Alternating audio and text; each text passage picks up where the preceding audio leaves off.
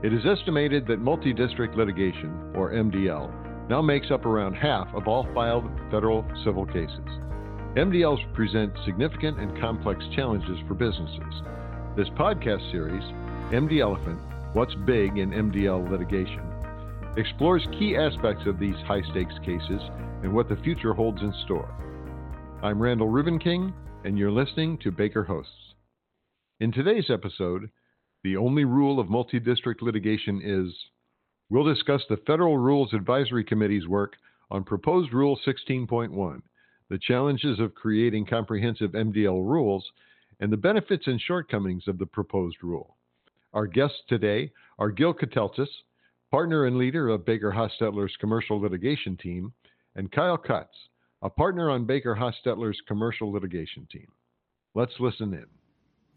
Hello and welcome to MD Elephant, What's Big in MDL Litigation. It's a podcast about multi-district litigation practice and procedure, developments relevant to practitioners, those they represent, maybe even to judges. We'll see. I'm Gil Koteltzis, a partner and litigator in the Washington, D.C. office of Baker Hostetler, where I chair the firm's commercial litigation practice team. And I'm Kyle Cutts. I'm a partner in the Cleveland office with Baker Hostetler. I'm a class action and appellate litigator. Gil, before we get started here, let's talk about the elephant in the room, or more appropriately, the elephant in our title. How did you land, or how did MD Elephant land on us? Yeah, I should start by thanking you. I appreciate you buying into MD Elephant after I proposed it. I know you thought, I probably figured it just sounded good. And I'm not going to deny that, but I have now come up with an origin story or two, and I'll quickly share it. The first is, there's this famous quote from Bishop Desmond Tutu, there's only one way to eat an elephant, one bite at a time. And let's put aside, why would you eat an elephant? That's probably a whole different podcast. But I think this captures, the experience of anyone who has been dropped into multi-district litigation, from a new transferee court to the lawyers, to clients. There's just a daunting task of organizing sometimes hundreds of actions, litigating what matters, and trying to get matters resolved. So that's one way to think about it, right? There's a big, as you say, elephant in the room, and we got to take it a bite at a time. The second one is that famous parable of the sightless people who encounter an elephant and try to describe it, and they each describe it differently, right? The person at the trunk says an elephant's like a snake, and the person at the tusk says, oh, an elephant is a sharp, deadly killer, and so on and so on. And I think that's one of the problems we encounter in trying to, if fix is the right word, fix some of the procedural things that arise in multi-district litigation, is because everyone has a different subjective experience with it. So, Kyle, those are my origin stories. I'm going to stick with one of them to be decided later. That brings us to this episode, which I think is your brainchild. Why don't you tell us what we're going to talk about today? Sure, but before I do that, let me say the fact that you've wrangled me into participating in a podcast called MD Elephant goes to your strengths as an advocate. So kudos to you for that. But this episode, so the title of this episode is "The Only Rule of Multi-District Litigation is ... Now you could fill the whole world with those three little dots. Maybe it's the Fight Club. The only rule of multi-district litigation is we don't talk about multi-district litigation. Well, clearly we've broken that rule, so that can't be it. Maybe it's the only rule of multi-district litigation is there are no rules. But as we'll talk about today, that's not necessarily the case. The whole idea behind the title is it sounds complete, but it's not. After all, multi-district litigation just requires a couple of cases with common factual issues emanating from civil actions pending in different federal district courts. If you've got that, and if you can convince the judicial panel of multi-district litigation that your case warrants MDL treatment, then you've got an MDL. Let me interrupt you there for a second, Kyle, because I'm sorry, go ahead. I think that's an interesting point. I looked back at what the JPML, the Joint Panel for Multi-District Litigation, heard, I think, a week or so ago in deciding, what cases should be consolidated. And the docket just shows how different these matters can be. There's a data breach action. There's cases about alleged cyber snooping by a retailer, copyright actions involving a pizza ordering app that's very near and dear to my heart, the collapse of a cryptocurrency exchange, sexual abuse allegations against organizers of national cheerleading competitions, exploding solar panel controllers allegedly, and personal injury claims arising out of the use of a thyroid drug. So they're just all over the map, and I think that that explains why people come to this with such different viewpoints.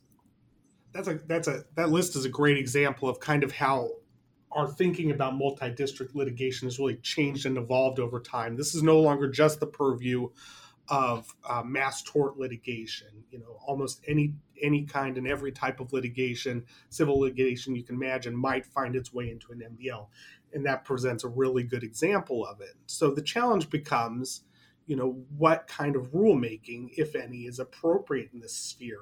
There's no real playbook.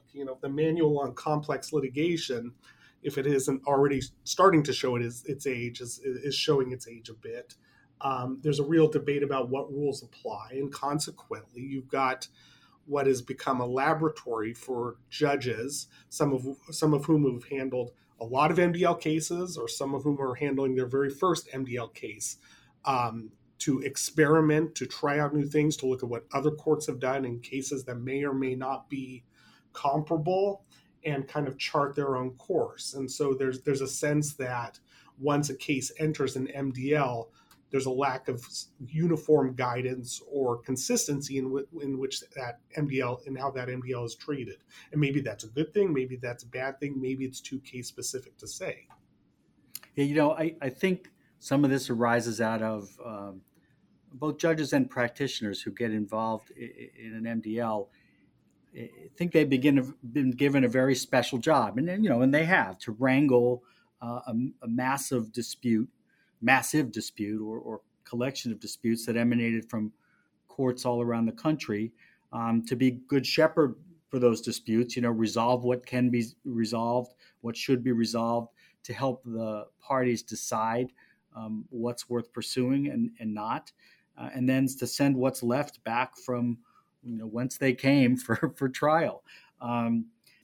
That special job sometimes gets in the way of rules. We've got rules, and oftentimes you don't see courts focusing on the rules in the same way that they might in other litigation.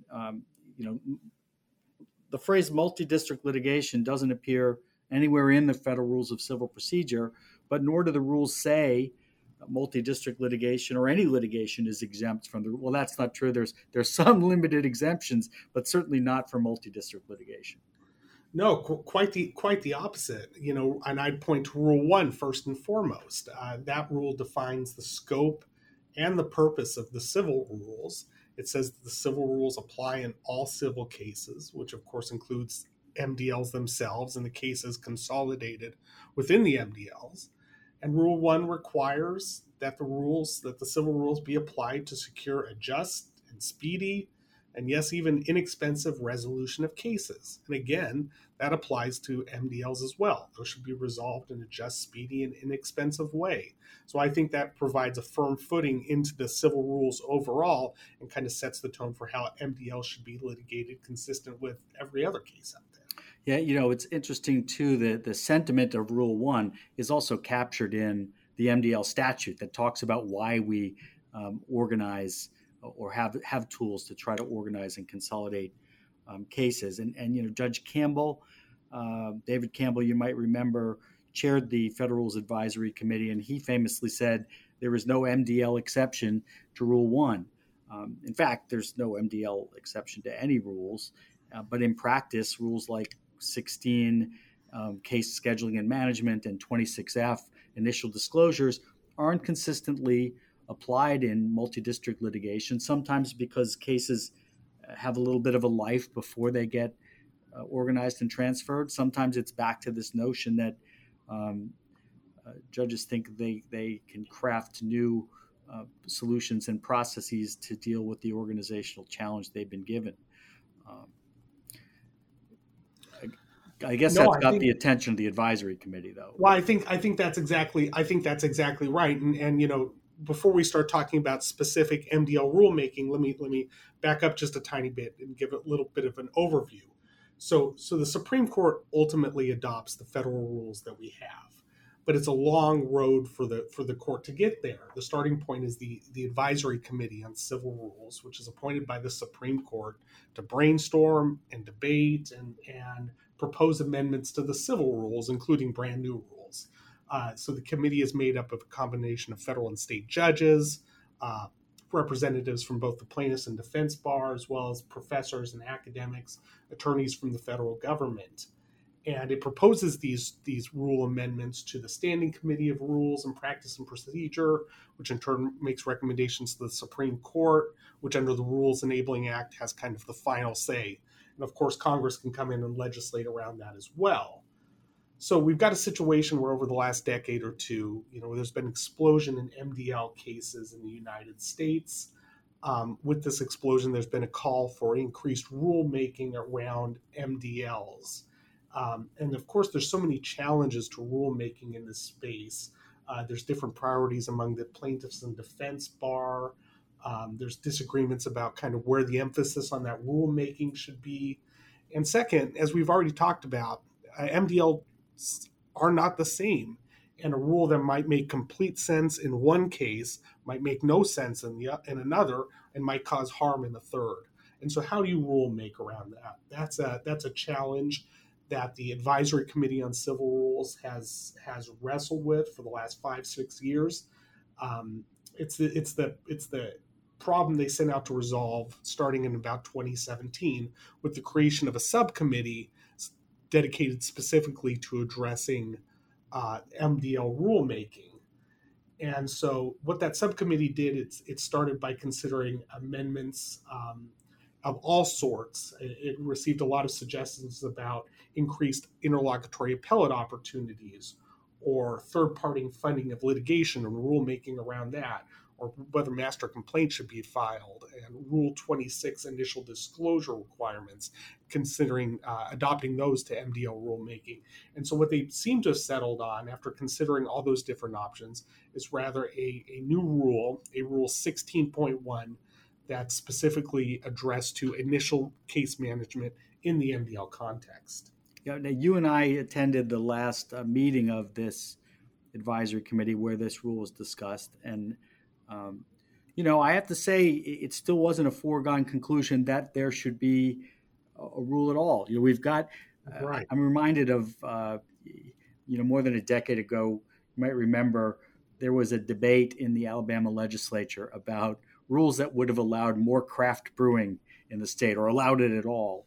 And there was a famous moment where one state representative, passionately asked, what's wrong with the beer we got? And I kind of feel the same way here. And I suspect others do too. What's wrong with the Rule 16 we've got? Why do we need to put a 0.1 in front of it? Why can't we just point people to this rule and say, do what the rule says? Well, I think that's exactly the problem the advisory committee was wrestling with. One of the things that comes when you make a rule is you've effectively put in a commandment, thou shalt or thou must. And this rule, the proposed Rule 16.1 that the advisory committee voted to adopt and send for publication to the standing committee, noticeably is thin on must language. It includes, I would describe it as a series of prompts or guidelines rather than hard and fast rules. And let me get into some specifics. It prompts that judges and attorneys in a newly filed MDL should hold an initial case management conference to develop a management plan for carrying out the MDL. And thereafter, the parties should, again, quote, should, prepare a report that, quote, may include the topics or issues identified in Rule 16.1 and any others that the judge wants addressed. I think there was a concerted effort by the committee not to be too proscriptive in how judges and parties must proceed, and think about these more as guidelines that, is a one size fits most series of suggestions or criteria that come up in many MDL type cases. Yeah, I mean, I guess the point is we'd like you to discuss these things, see which ones apply, and help you organize the case.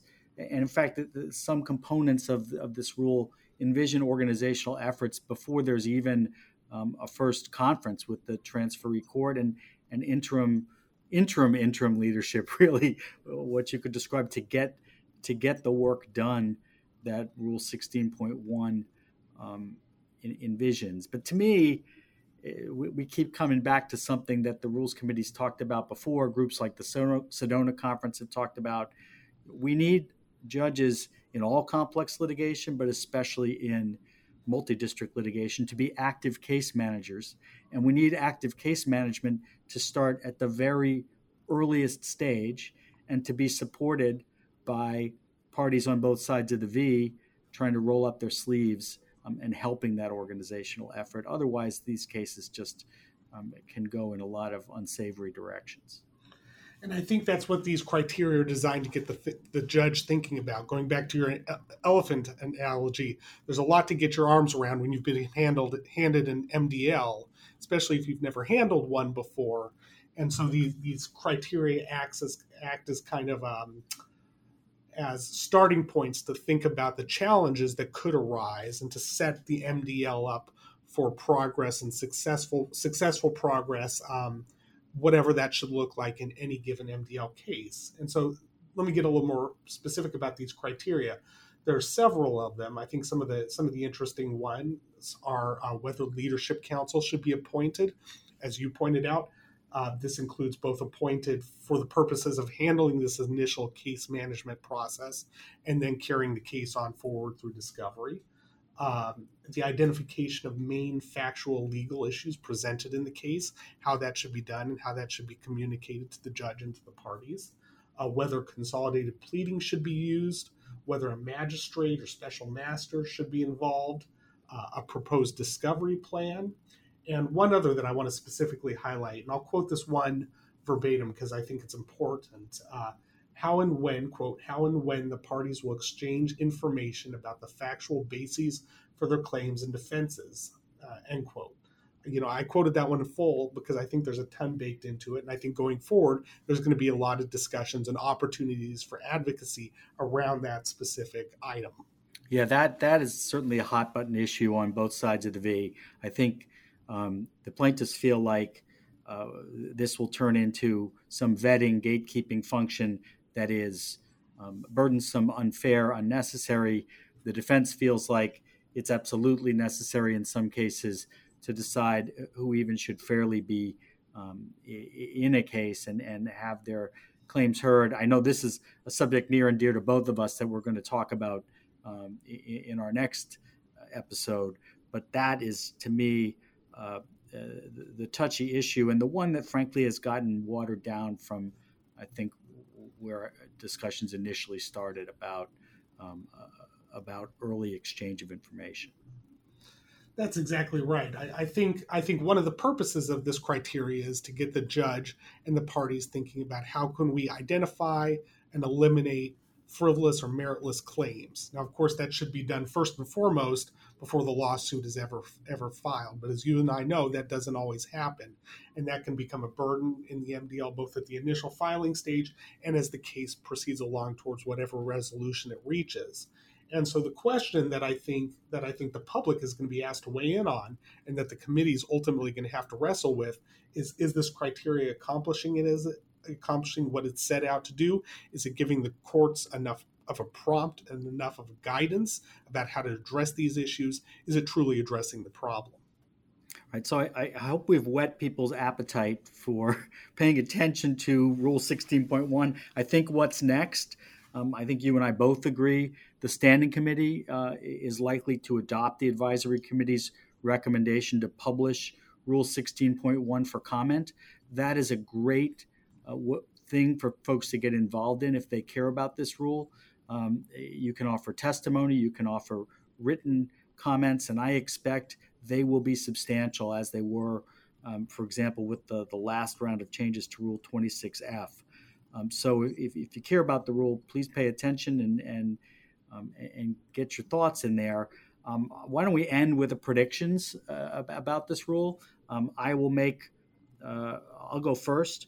I think this rule will look a lot different after the public comments, and I predict, and maybe I should just say hope, that the provisions on mutual exchange of information relevant to claims and defenses will be strengthened. I have that hope based on my experience with Rule 26F.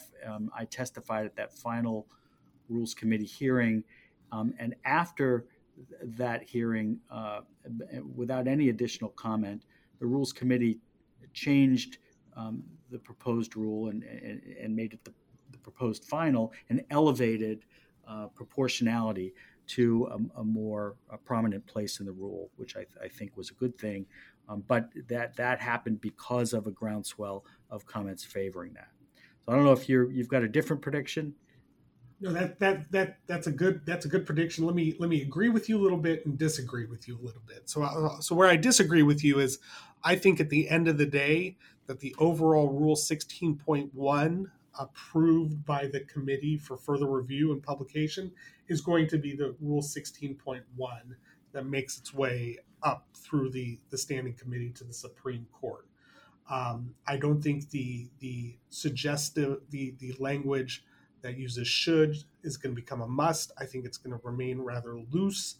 I think that many of the criteria are going to remain the same because I think they are the types of things that courts should be thinking about.